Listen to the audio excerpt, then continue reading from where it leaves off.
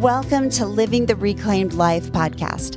I'm Denisha. We're glad you're here for conversations that revive hope, healing, and encouragement as you live a vibrant life with Christ. So grab a cup of coffee as we chat with today's guest.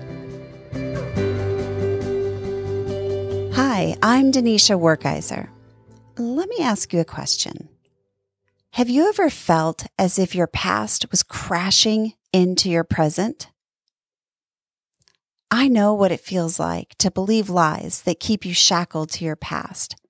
And friend, if this sounds familiar, I would love to sit down with you, cups of coffee in our hand, fuzzy blankets on our laps, and have an honest conversation about God and life. We each have unique stories to share. We would celebrate the things that we bravely conquered, and in hindsight, we would also see the strength that we gained in moments of defeat. That would be a great conversation.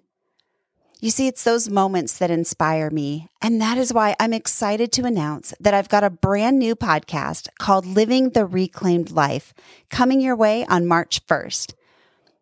Jesus reclaimed our story, but if we're honest, we don't always live the reclaimed life. And so I invite you to join me to hear conversations that revive hope, inspire healing, and encourage you as you live a vibrant life with Christ.